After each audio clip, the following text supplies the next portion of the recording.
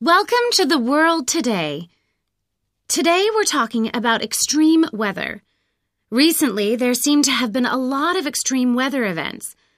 While there have always been strong winds and tropical storms, many scientists now agree that climate change has been causing higher temperatures and more storms, floods, and droughts. It's a serious situation, and although governments have been trying to reduce pollution and stop the global temperature rising, we haven't been very successful so far. Could there be a different solution? With us in the studio today, we have Neil Clough, our science correspondent who has been researching ways in which scientists around the world have been trying to artificially control or change the weather. Neil, can anything be done to prevent these extreme weather events? Well, if these changes in weather patterns have been happening as a result of global warming, then we should try to prevent further warming by reducing pollution, protecting trees, and so on.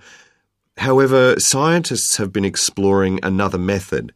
It seems possible that we might be able to actually do more to control the weather directly.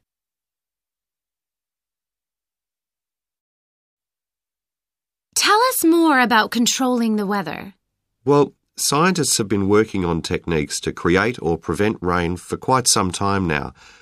The best-known method is called cloud seeding. This involves putting chemicals into the air to encourage any water in the air to form clouds and hopefully rain. So, if we can make it rain when we want it to, why do we still have problems with droughts? Well, unfortunately, it isn't quite as simple as that. If there is a drought, there probably won't be any clouds in the sky at all. The only thing you could do is to do cloud seeding when there are clouds, and then save the water for when there is a drought. That could be helpful, I guess. And can it help with storms and hurricanes as well? Yes, hurricanes form in warm, tropical waters. That's why global warming is having an impact. As the seas get warmer, there are likely to be more hurricanes. But it seems possible that we could use cloud seeding to cool the seas down. That sounds incredible. But is it actually a good idea to try and change the weather? I mean, what about putting chemicals into the atmosphere?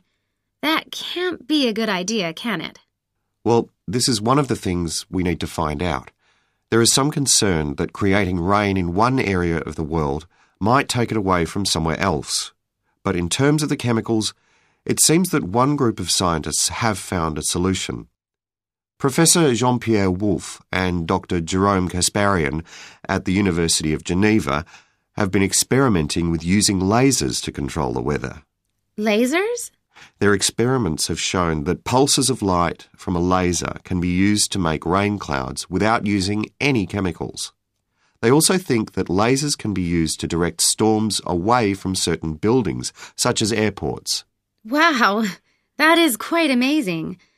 I still feel that perhaps we shouldn't be playing with the weather like this. Yes, a lot of people would agree with you. But you've got to remember that we have been changing the weather for a long time anyway through global warming. This type of technology is nothing compared with that, and it could be helpful rather than harmful.